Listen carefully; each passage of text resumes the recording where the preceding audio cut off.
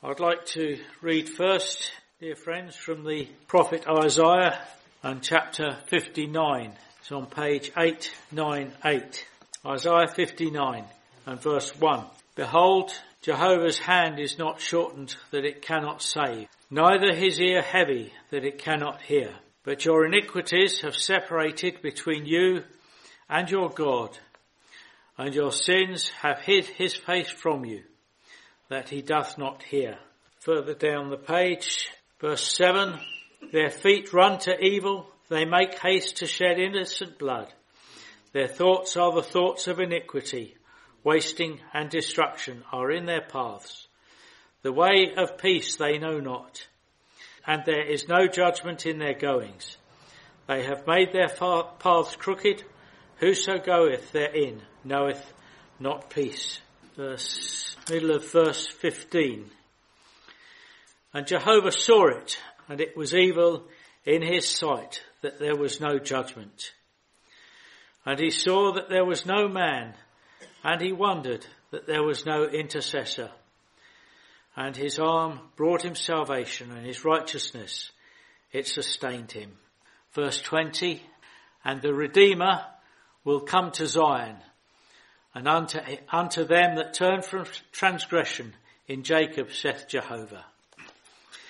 And then in chapter 53 of the same book, chapter 52 of the same book, page 892, Isaiah chapter 52 and verse 7, how beautiful upon the mountains are the feet of him that announceth glad tidings, that publisheth peace, that announceth glad tidings of good, that publisheth salvation, that saith unto Zion, thy God reigneth. Voice of the watchman, they lift up their voice, they sing aloud together, for they shall see eye to eye when Jehovah shall bring again Zion. Verse 13, behold, my servant shall deal prudently. He shall be exalted and lifted up, and be very high. As many as were astonished at thee, his visage was so marred more than any man, and his form more than the children of men. So shall he astonish many nations. Kings shall shut their mouths at him. For what had not been told them, they shall see, and what they had not heard shall they consider. Chapter 53 verse 1. Who hath believed our report, and to whom hath the arm of Jehovah been revealed? For he shall grow up before him as a tender sapling, as a root out of dry ground. And so on. Verse 4, surely he hath borne our griefs and carried our sorrows, and we did regard him stricken, smitten of God, and afflicted, but he was wounded for our transgressions, he was bruised for our iniquities. The chastisement of our peace was upon him, and with his stripes we are healed. All we like sheep have gone astray. We have turned every one to his own way. And Jehovah hath laid upon him the iniquity of us all. Verse 10. Yet it pleased Jehovah to bruise him. He hath subjected him to suffering. When thou shalt make his soul an offering for sin, he shall see a seed. He shall prolong his days, and the pleasure of Jehovah shall prosper in his hand. He shall see of the fruit of the travail of his soul, and be satisfied. By his knowledge shall my righteous servant instruct many in righteousness. He shall bear their iniquities. Therefore will I assign him a portion with the great, and he shall divide the spoil with the strong.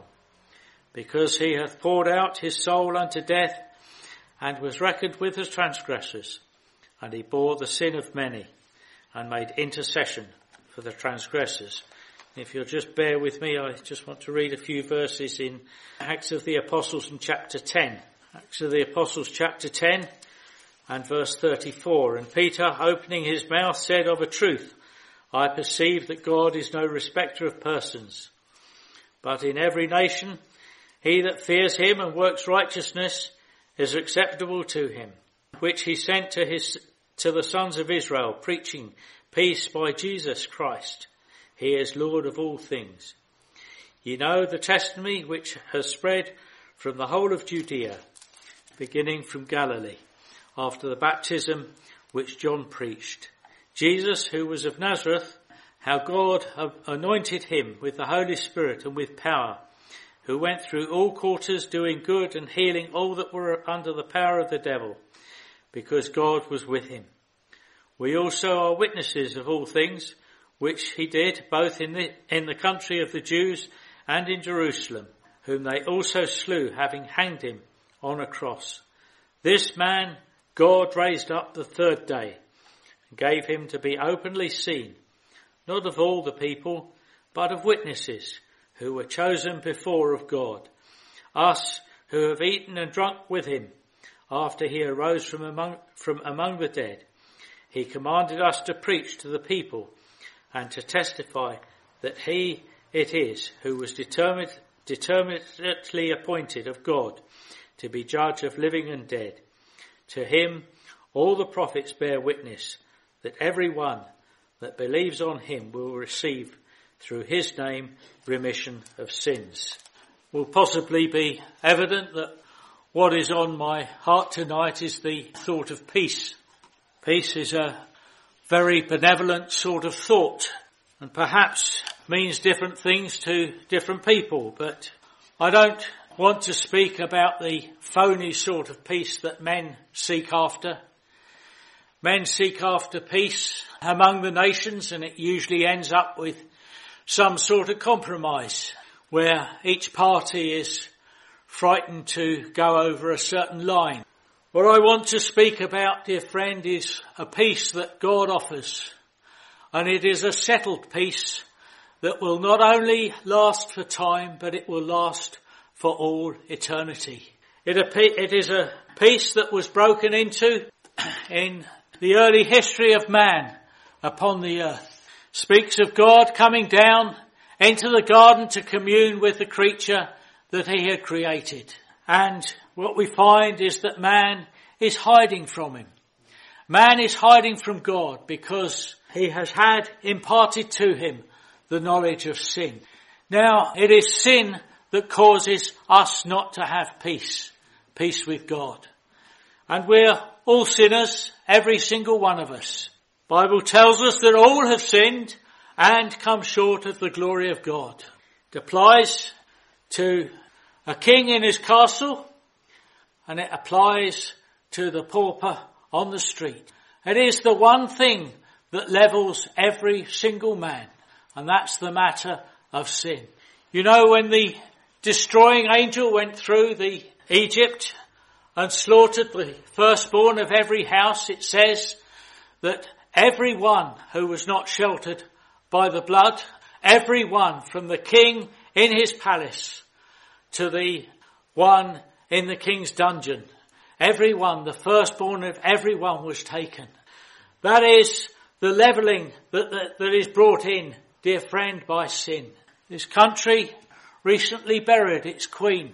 There's a lot of very fine things being said about her, but there was a poignant moment when the crown was removed from the coffin, and she was just like any other sinner. Thankfully, she was a sinner saved by the grace of God and who had given witness to it. That same grace is available to each and every one tonight. Whosoever will may come to God tonight. But dear friend, you can't come in any sense of your own self-righteousness. You can't bring any of your righteousnesses to present to God, because you know Scripture tells us that even our righteousnesses are as filthy rags. Think of all those good and great things that you've done in your life, dear friend. They're all as filthy rags. Just as bad as all those wicked sins you've done. Those wicked sins that you wish you'd never done and you would rather forget, but you can't forget because they keep coming up in your mind. Dear friend, God has a righteous basis to put all those sins away. He's got a righteous basis through the glad tidings, through putting your faith and trust in the Lord Jesus Christ. And that is why the gospel goes out tonight. That is why it is a gospel of glad tidings of great joy. That was what was said to those shepherds, wasn't it, when they were in that field. And the angel came down when the Lord Jesus came into the world, said, glad tidings of great joy I bring, for unto you a Saviour has been born. Where we read in Isaiah chapter 59, we see how the wickedness of man. This, of course, specifically speaks about the tribe of Israel, because they had turned against God time and time again. But every single one of us is on the same footing, you know. But where I began to read, it says, Jehovah's hand is not shortened that it cannot save, neither his ear heavy that it cannot hear. But your iniquities have separated between you and your God, and your sins have hid his face from you, that he doth not hear. Had really, I suppose, fallen out of favour with God. But Jehovah mercifully was looking upon them. And he said, Jehovah saw it, and it was evil in his sight, and there was no judgment. That is the pitiful state, you know, that man is in before a holy and righteous God. Think of all the things that men seek to do, all the laws they try to bring in. In some ways you despair, you know, at the things they try to do. Therefore is justice far from us, and righteousness overtaken us, and righteousness overtaketh us not. What a pitiful state, the heart of man without Christ. He saw that there was no man, and he wondered that there was no intercessor. Well, God looked down upon men and saw their pitiful state. He could righteously have clothed the scene in darkness. He could righteously have closed the scene in righteousness. But you know, God is a merciful God, and he wants men to be free in his presence. Sometimes men ask, you know, they challenge God really. They say, if there's a God, why doesn't he stop all the trouble? Well, if we soberly consider that question, dear friend, we have to recognise that God would have to bring in his judgment upon this world if he's going to stop all the trouble. One day that is going to happen, but I can tell you tonight that is not now. Not now. Now is the day of salvation. Now is the acceptable year before the Lord. God's appeal would go out to you now, dear friend, not to put things off to another day, because that day is going to come when the scene is going to be closed, where God is going to bring in his judgment, and he is going to judge the whole habitable world by the man whom he has appointed. But that man who he's going to judge the habitable world by is the one who he spoke about, or we read about. The Redeemer will come to Zion. Yes, the Lord Jesus Christ came into this world to save sinners. Yes, to save sinners. But first of all, he came to his own people. And what happened? They rejected him. They said, we will not have this man to reign over us. We will not have him. They were shamed, I suppose, by his righteousness. Every footstep that he took exuded the glory of God. You know, everything that he did, it was a demonstration that God was with him. Every place he went to, he really exposed the evil heart of men. And really, I suppose that's why men at the time hated him. They said, we will not have this one to reign over us. But the Lord Jesus Christ came not just to live a good life, a life which was pleasing to God. We read about that in the Acts, all the wonderful things that he did when he walked here amongst men. But he came to be a saviour for sinners like you and like me. So tonight we have glad tidings to proclaim. Beautiful upon the mountains are the feet of him that announceth glad tidings, that publisheth peace. Yes, God wants to bring you, dear friend, into peace with himself, not the sort of phony peace that gets offered in the world system, but he wants to bring you into peace with himself, knowing that the whole of the sin question has been dealt with. And it's been dealt with by the man, the Lord Jesus Christ. He shall be exalted and lifted up and be very high. That, of course, speaks of when he was raised from amongst the dead. But, you know, he had to go by way of death. It speaks of his visage being so marred more than any man, his form more than the children of men. You know, these words that we read, I could have read the whole of chapter 53 as well, but I didn't want to weary you with my reading. Think of the glory of the Lord Jesus expressed in these words.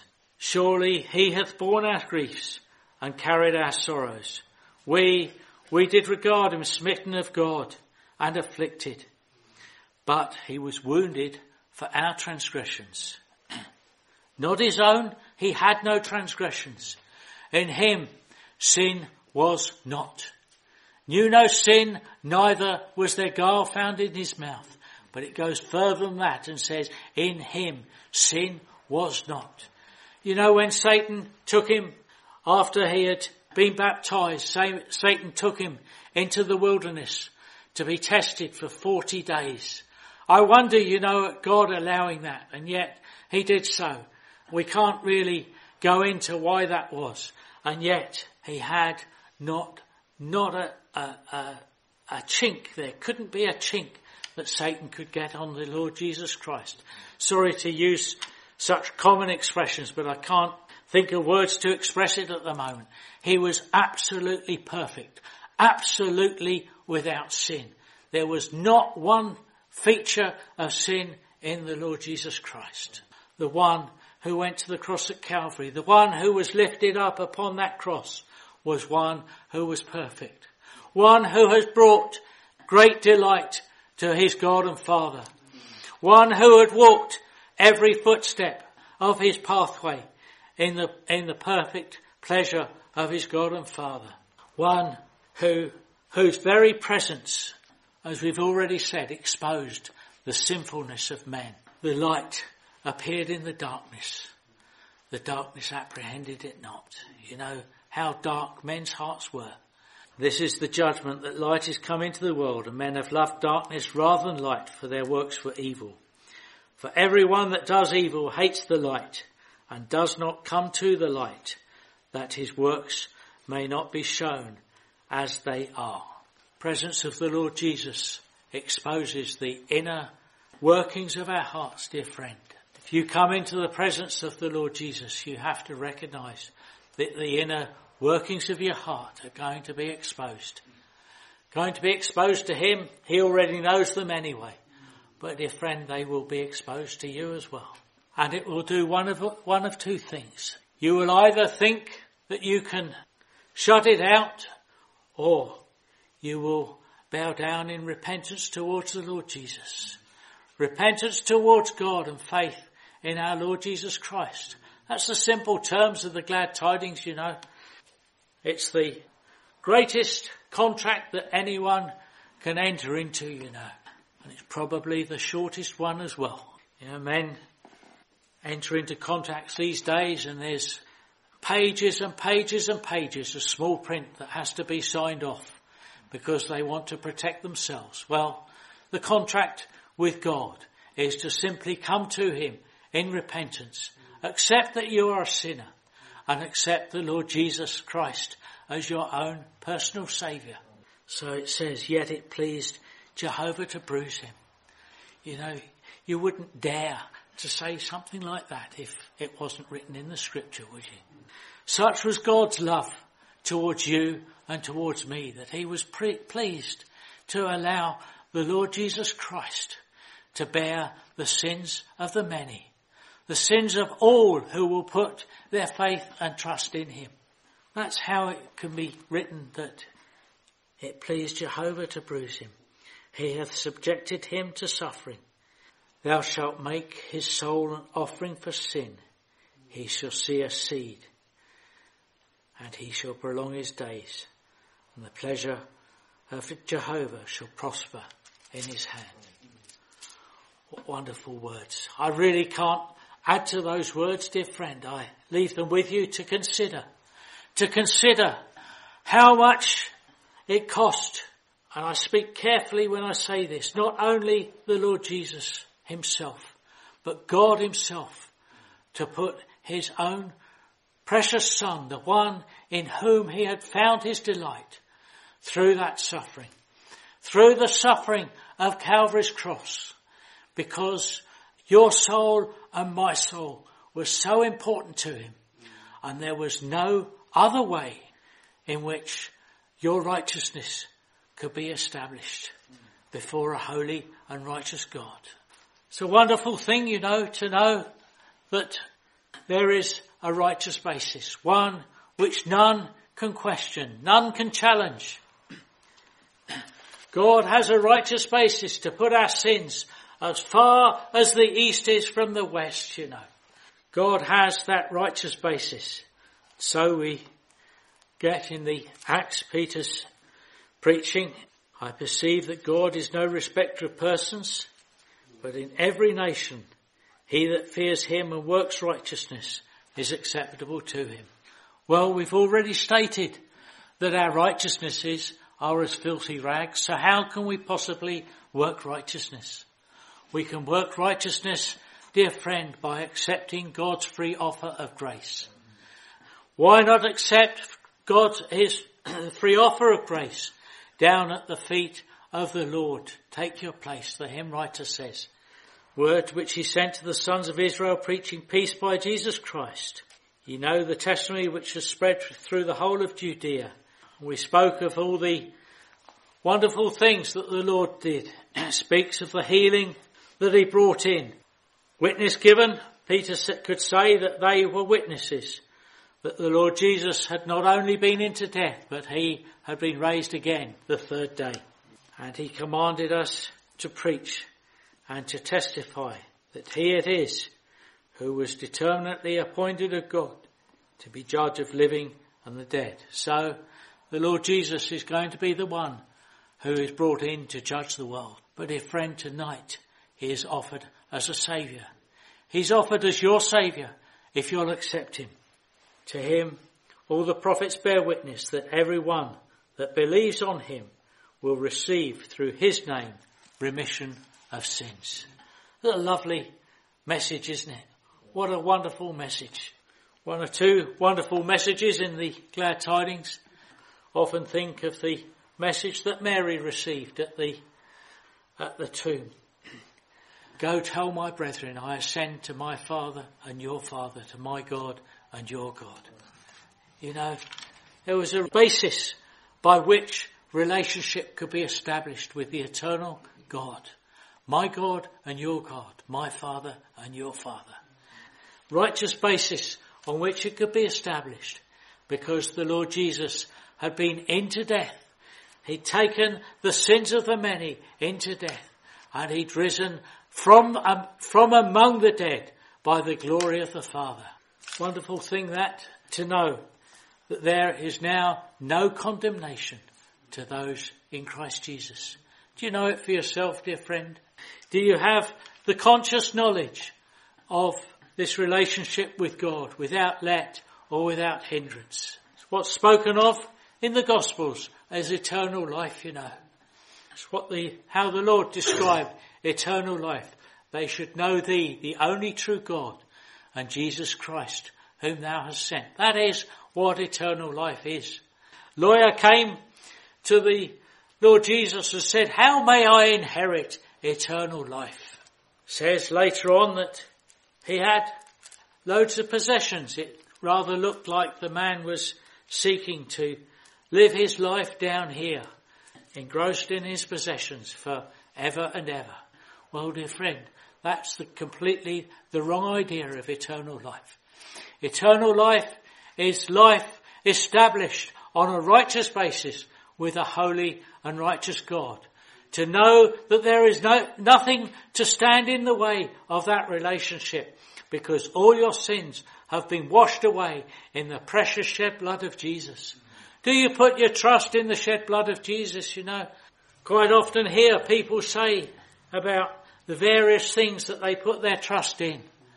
Very seldom do you hear people say in your daily life that they put their trust in the precious shed blood of Jesus. Dear friend, that's the only thing that's worth trusting, you know. Plenty of evidence lately, haven't we, that politicians can't be trusted and things like that. Man's systems can't be trusted.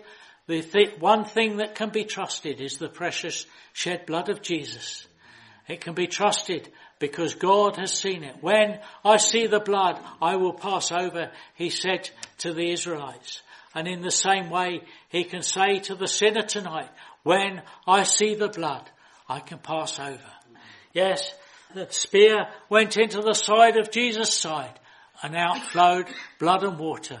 Blood was for God and the water for our side, to show that there is cleansing for the pathway here. Blood of the sacrifices was always for God, and you can see in the Old Testament how some misused that, and it brought disaster upon them and upon the nation.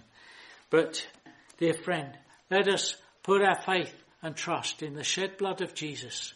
Let us recognise that he went into death on our account and that he was raised by the glory of the Father. God showed his delight in the finished work of Jesus. It is offered tonight as it was when they first preached in the Acts.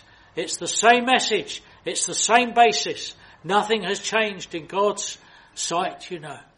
And of course, nothing has changed in man's history either.